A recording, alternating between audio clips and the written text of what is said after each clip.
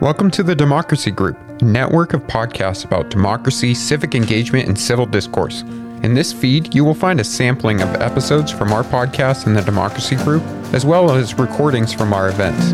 If you enjoyed this podcast, then please visit democracygroup.org to find more like this. Now let's get to our featured episode.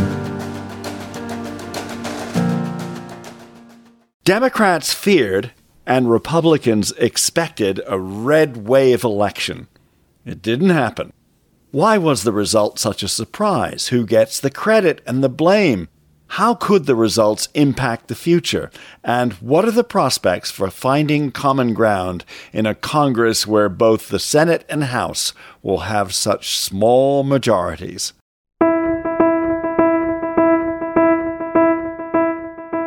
This is a special post-election episode of Let's Find Common Ground. I'm Ashley Milne-Tyte. And I'm Richard Davies. We hear from two of America's most experienced political thinkers, Democratic consultant Bob Shrum and Republican strategist Mike Murphy. Both men have decades of experience with political campaigns, and today they serve as co-directors of the Center for the Political Future, the Dornsife Center, at the University of Southern California. As you'll hear, Mike Murphy and Bob Shrum are good friends. While they disagree on many policies, they agree about the need to strengthen American democracy and reform primaries and voting systems. I asked Mike Murphy the first question. What are some lessons from the election?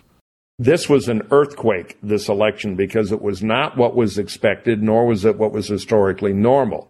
By all accounts, in a high inflation midterm, the normal pattern would be for the ruling party, the Democrats, to be really hammered.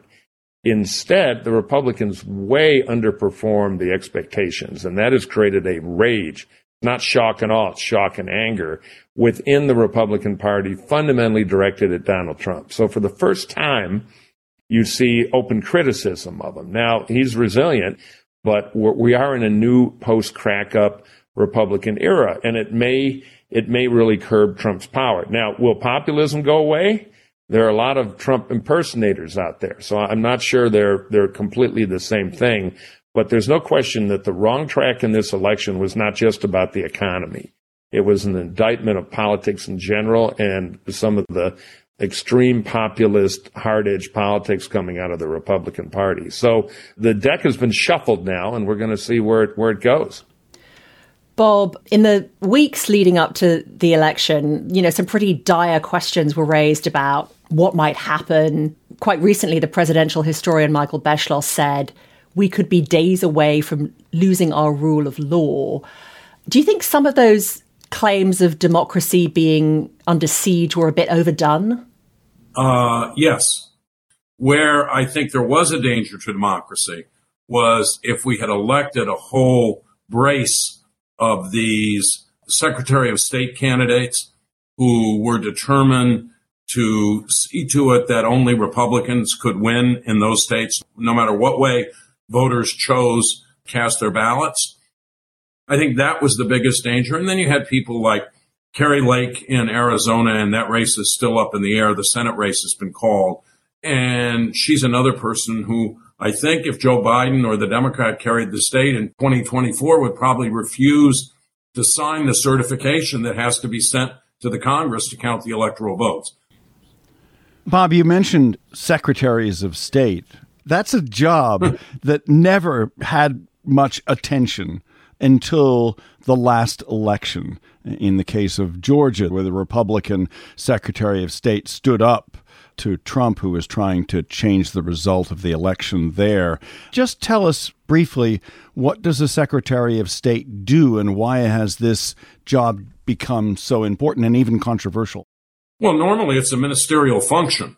You, in most states, help run the elections. There are a whole set of rules about how to do that. You make sure the ballots are counted.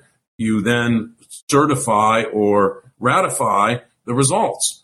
Brad Raffensperger, the Secretary of State in Georgia, a conservative Republican, was true to his oath of office and absolutely refused President Trump's request to find, 11,780 votes. That's all I need, one more than Biden, and I'll carry the state.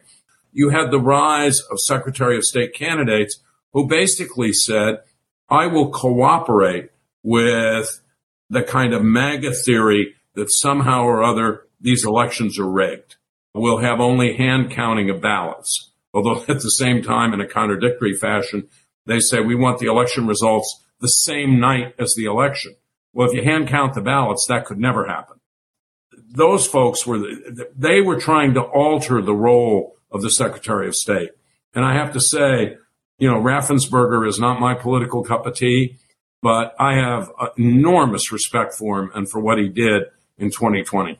Mike, do you disagree with Bob? No, I think it's right. This is a new era where we weaponize secretaries of state. In the old days, some of them used to run the DMV, and so they were well hated for legitimate reasons. But now they've become the tip of the partisan spear in some places. It's part of this new postmodern ultra-cynicism in politics where all institutions are suspect. Elections are rigged, the media is corrupt, the news is fake. And that is an acid upon the fine clockwork of our politics. And it's something that Bob and I, even though, we all know Bob's wrong on almost every political issue, we've disagreed for decades. What we try to do at the Center for the Political Future, USC, is to remind people you can have a real tough football game. That's good, but you don't burn the stadium down if you lose. And this election appears to be a rejection of that hokum, which is a really, really good thing. That's the tide that might be turning, and that would be great for our country.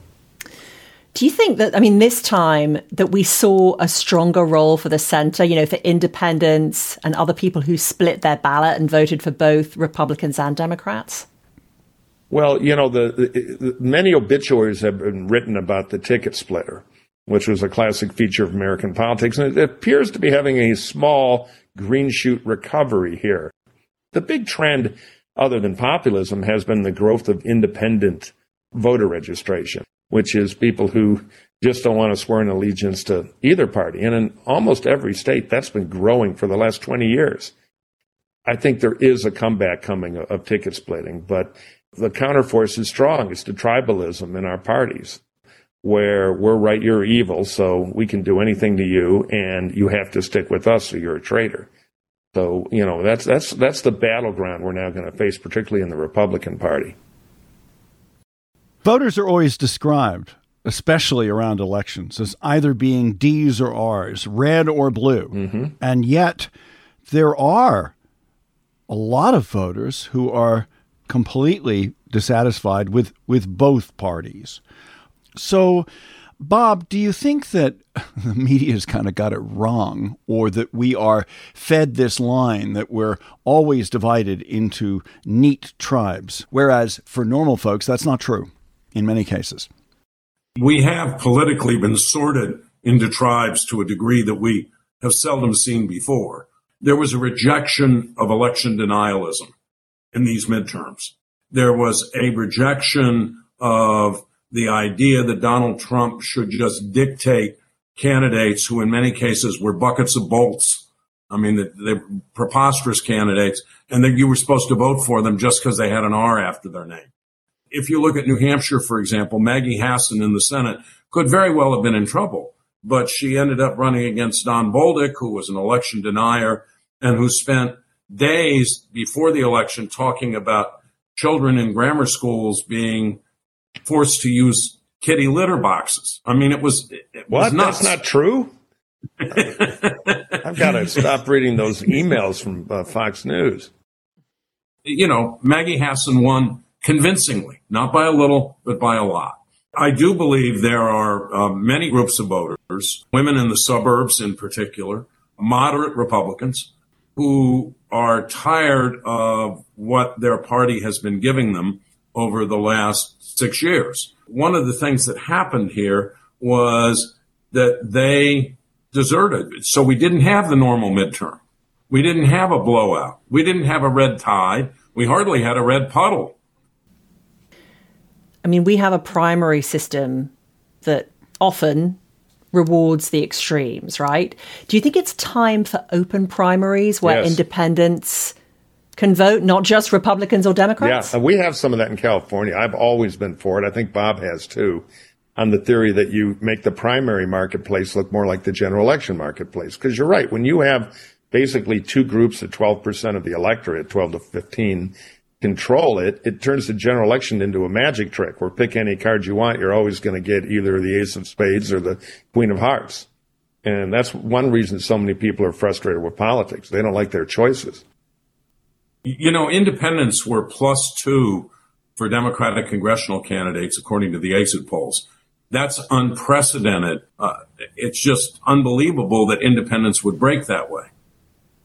So you're both in favor of open primaries, allowing Absolutely. independents to come in. What about ranked choice voting, where voters are allowed to number the candidates by preference? Is that a good idea? Or what about ranked choice voting? Yeah, I'm inclined to like it myself. Go ahead. Well, we're going to agree again. I think it's good. It makes a lot of sense. In Alaska, I think Lisa Murkowski will be reelected. She'll be reelected because of ranked choice voting. The Sarah Palin's comeback was squashed by ranked choice voting. It takes the tribalism out. It's a different incentive. It incentivizes candidates to be non-tribal and reach out. Yeah, and so you have Lisa Murkowski, who sometimes, by the way, for example, votes to confirm Democratic judges to the courts, sometimes votes with Democrats on other issues. And you have Mary Platola, the Democrat in Congress who succeeded Don Young, the Republican who had been there for 50 years. And she's the same kind of reach across the aisle person. Ranked choice voting rewards that. I think a voting system like that could unlock the fact we're down to only a few dozen swing seats. It could take the 25 we have now and get up to 50 or 60, which would loosen up politics in the House for more deal making the way it used to be. It used to be about 95 or 100 members of Congress between the most conservative Democrat and the most liberal Republican. Now it's narrowed to single digits. And ranked choice voting could start to undo that a little bit. Okay, so we promised our listeners Shrum the Democrat, Murphy the Republican. And I'm sure they tuned in expecting, a verbal tussle between you two. And yet, not only have you been agreeing with each other a lot during this interview, but you're also friends, even though you often worked in your past careers for opposing candidates. So tell us a little bit about that, how Murphy the Republican and Shrum the Democrat became good friends. Well, I'll let Bob tell the story. I just want to interject. We tend to agree on process repair, on fixing the car. Once the car is working, we have very different ideas of what to do with the steering wheel on policy. But anyway, go ahead, Bob. You tell the story. Yeah, that's what I was going to say. Look, the questions you've asked so far have been basically about how do we protect our democracy? How do we make our democracy work?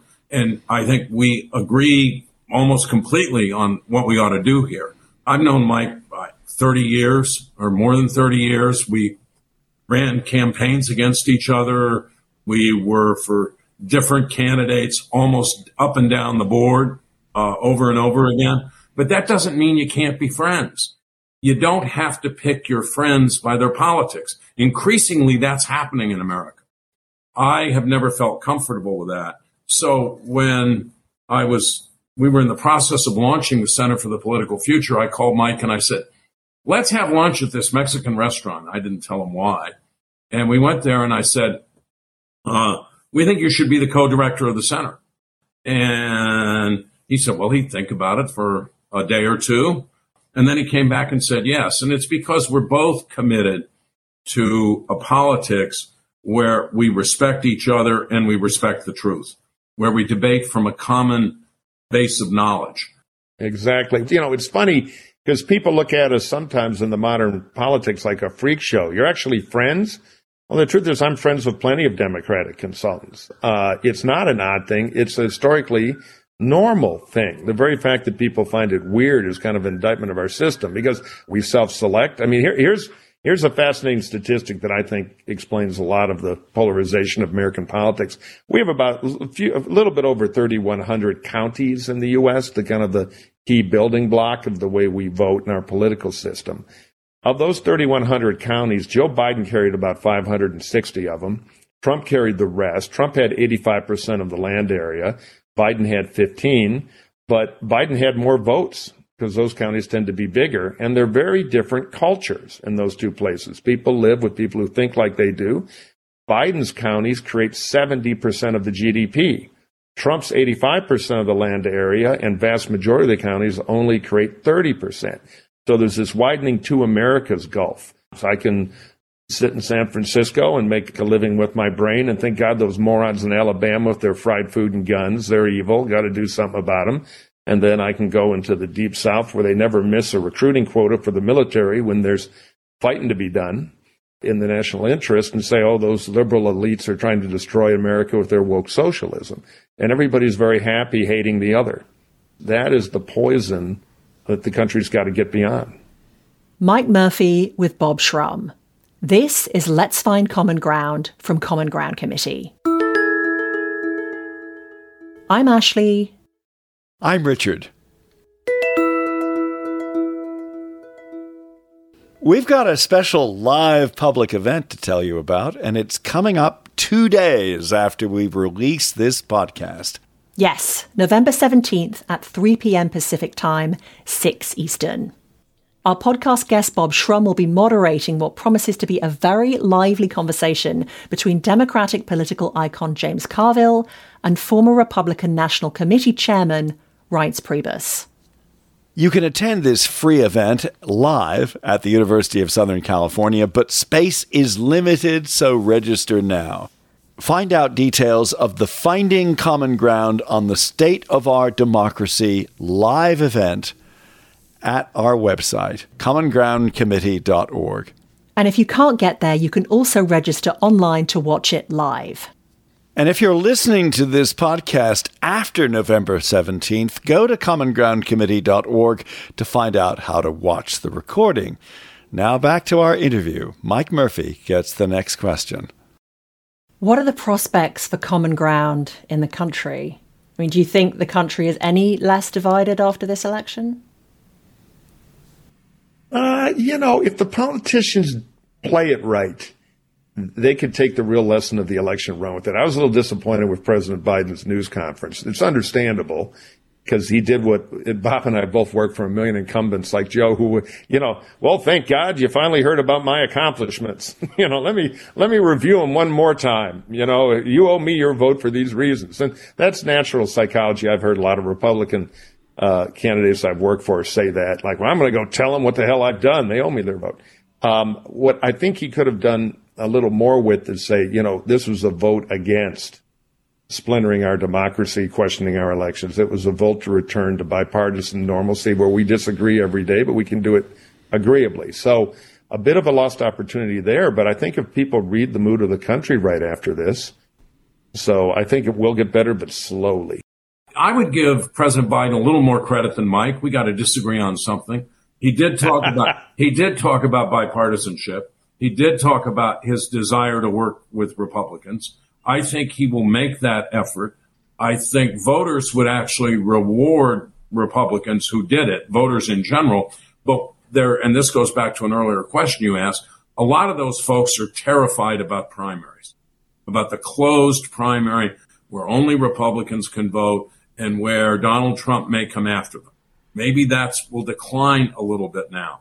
But the idea of an Orrin Hatch, for example, agreeing to work with a Ted Kennedy, I think today Hatch might look at him and say, Ted, I agree with you, but I don't think I can get away with it with my Republican primary voters back home. Ashley and I wanted to ask you a little bit about the future. Both of you mentioned President Biden. At the 2024 election, he's going to be nearly 81 years old. Anybody who has watched Biden closely is seeing a man who is clearly not as energetic or maybe even as sharp as he was when he was chairman of the Senate Foreign Relations Committee years ago. I know the Democrats did better than people expected, but do you think there'll be pressure on Biden to step aside? Not a lot. There are some progressives who are saying, we got to have a more progressive, more left-wing candidate to win. We've tested this theory in a number of places this cycle. Mandela Barnes, for example, in Wisconsin, who lost to Ron Johnson, who was the most vulnerable Republican, I've known Joe Biden for about half a century. That ages me as well as him. He has wanted to be president for almost all of that time. He is not going to walk away if he's healthy and if he has a decent prospect of being reelected. And I don't think most sensible Democrats who might run would actually do that if Biden is running. I think Biden's principal problem is now syntax. It's because the stuttering problem of his youth has returned, and so he has to struggle sometimes to make sure he gets the right word out. This is another one where we disagree a little bit. I think Biden's got a story of, look, I'm not perfect, but every time I go to the ballot, we beat Trump. We held off the historical wave.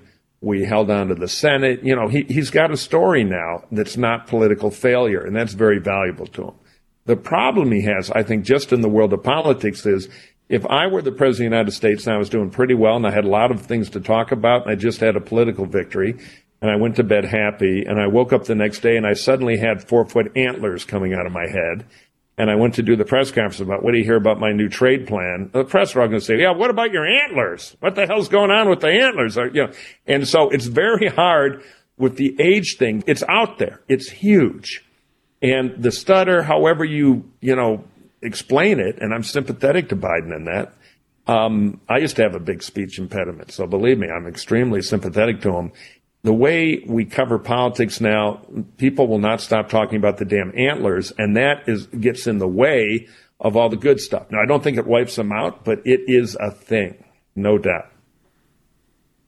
This is a question about a different type of future. So something I've heard a lot in the last few days is that Trump's popularity may ebb, okay? If it does, though, I've heard it said that Trumpism will abide. But what is Trumpism without Trump? Well, that's a great question. On one hand, you have the Trump cult of personality. I'm the tough guy. I fired Gilbert Gottfried on national TV, so I'm a can-do businessman. You know, the whole myth of Trump, the strong man. And that's hard to replicate. That pop culture fame is hard to replicate. On the other hand, the kind of Yahoo-ism of it's tribalism. Here's our group. Here's the other group. The other group is bad. They're cheating. They're stealing your jobs. They're tunneling in from Mexico because Trump likes to add icing to his cake of racism. That posture has imitators now. Now, the good thing is the DeSantis does kind of a light beer version of it. Hawley, senator from Missouri, is trying to totally beat Trump. You know, there are imitators out there. Now, the good news, to the extent any of this is good news, is the imitators are cynics. They're impersonating Trump because they think that's how they get elected. And if the Trump formula starts to rot like old lettuce, they're going to change. And I'll take a cynic over a madman anytime, though not with any great delight. I think that new populist Republican Party, which you never hear about fiscal conservatism, it's all cultural resentment, grievance issues, that has grown some roots in the party now, and it'll be a while to de-weed them. I agree with that. I think Trumpism will survive even if Trump fades. Ron DeSantis, who Mike just mentioned, the governor of Florida, I think would be a very likely Republican nominee. Look, the Democrats went through something like this. It was politically unwise, not morally corrupt, as I think a lot of this is, in the 1980s. And finally, Bill Clinton came along and said, we have to have a somewhat different kind of Democratic Party. Not give up the basic values, but we have to sort of adapt it to the times we live in. If Trump runs and loses again in 2024, there'll be some rethinking in the Republican Party. If a Trumpist runs and loses, I think there'll be some rethinking. But it may take several cycles to get this out of the bloodstream of the GOP, if we, in fact, ever do. As you've mentioned, independents played a key role in the election, and leading up to the vote, ticket splitters, moderates, independents, they didn't receive a lot of coverage from the media. That's one trend that came out of the vote. But what are others worth noting? Bob? This is I think it's all the way back to 1934 to get a midterm election in a president's first term where the other party didn't capture any state legislative body that it didn't already have. That's unprecedented. And it tells you that there was something going on out there. There was a resistance to this proclamation of a red wave, of Trump picking candidates, of the overturning of Roe v. Wade. I think it was a genuine popular uprising. You know, there's the old line that dogs don't like the dog food. Well, it turned out the voters didn't like a lot of what they were being fed by the Republican Party. Biden should have been the dominant issue. Dissatisfaction should have been the dominant feeling. But Trump made sure that he was center stage. And McConnell made sure that you got a Supreme Court that overturned Roe v. Wade. Unlike, by the way, Ronald Reagan, who in 1982, when he was appointing Sandra Day O'Connor, told his people that they could not ask her a question about her position on Roe v. Wade. That would be improper. I think he was actually being quite shrewd and understood he did not want to go into the 1984 election with a Supreme Court that looked like it was going to overturn Roe v. Wade. I think a couple things we learned was that the presumption, this was what we call a wrong track election. Most people say things are going the wrong track, was no longer purely economic. If it was, the Repubs would have had the red wave. This time it was discussed with the offerings, as Bob said. Frustration with the creepy, Trumpy populism. Another thing we learned is that the era of the pro-business moderate Democrat, a species that had been endangered for a while, is coming back. Spanberger winning in Virginia in that district showed that her cross-party appeal worked. The same thing in New Hampshire 1, Chris Pappas. You can kind of go down the list. There's general election support for moderate pro-business Democrats who kind of walk away from some of the loudest orthodoxy coming out of the House progressives. And what's ahead for the Republican Party? It's looking like it could be the beginning of a reformation, what we're seeing. And it's going to go either Trump again, or there's going to be a civil war in the party. And it'll be interesting, if not Trump, what it lands on for the great moment in American politics where we always find out who we are, which is presidential elections with big primaries. And it looks like we're heading to one. Might have one on the Democratic side if Biden decides not to run. And there's definitely, I think, turbulence coming on the Republican side. And that'll be good for the country. So even though I'm a conservative and I'm not wild about some of the people who got elected on the D side, I am delighted that now the third great Republican ballot box failure is clearly owned by Donald Trump, because I'm a raving, as you probably can tell, anti-Trump Republican. So I want to have that civil war, and it's now started in the party. We'll finish with a common groundy question, because let's find common ground. What do you think? What are the prospects after this election for a less rigidly divided form of politics? Are there green shoots when it comes to finding common ground in America? There should be. The message of this election is that that's what voters would like. But if Kevin McCarthy has like a 2 or 3 seat margin in holding the House, he's got a choice of going one of two ways. One way he could go is to try to reach out, get some Democrats, find some common ground, as you suggest. That would be good for the country. I think it's more likely the so-called House Freedom Caucus will hold him hostage. You won't have one Speaker of the House if you have a margin of 2 or 3 in terms of controlling it. You'll have like 219 or 220, because any 1 or 2 people who defect can prevent you from passing legislation. So he may give in, and actually we may go through at least a brief period where things get more fraught. But there are people in the Freedom Caucus who say, we won't vote to raise the debt limit. We ought to hold this hostage, which, by the way, could crash the economy and shut down the government, demanding that there be changes in entitlements like Social Security and Medicare.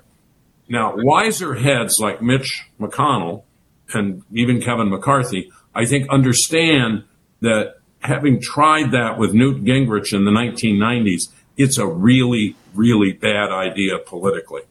But it's going to be tough, given the math, to avoid having that kind of problem. But maybe after you go through that, you'll get to a kind of saner place where people are able to find some common ground. I agree on that. Speaker to be McCarthy is in real trouble, too, in the caucus. Freedom caucuses tell him in order to get our votes to be speaker, we have to have an ejector button to fire you anytime we want on a simple vote. He can't agree to that. So it may not be McCarthy. One bit of green shoots we can look at right now, it's highly likely in the lame duck session they will pass the Electoral College Reform Act, which patches a lot of the very dangerous 1859's holes in the Electoral College counting. That is the most unknown yet vital piece of legislation of the last few years, and there's now Republican support for it, 10 votes, led by McConnell. So it's highly likely that's going to get done, and that's really important. So it's a little thing in the popular mind, but a huge thing in the mechanical way we pick a president in the future, and it's an insurance policy against trouble. So I'll take that win. Mike Murphy and Bob Schrum on a special edition of Let's Find Common Ground. And we'll stay topical with our next podcast too. We'll get some tips on how to have a more agreeable Thanksgiving with relatives or friends who have very different political views than your own. And speaking of current events, don't forget to register for Finding Common Ground on the State of Our Democracy, a live event this Thursday, November 17th. Find out more about our live events and podcasts at commongroundcommittee.org. I'm Ashley Milne-Tyte. I'm Richard Davies, and thanks for listening. Thank you for listening to this episode from the Democracy Group. If you want more podcasts like this, then visit democracygroup.org. There you will find our events, topics, and a newsletter as well.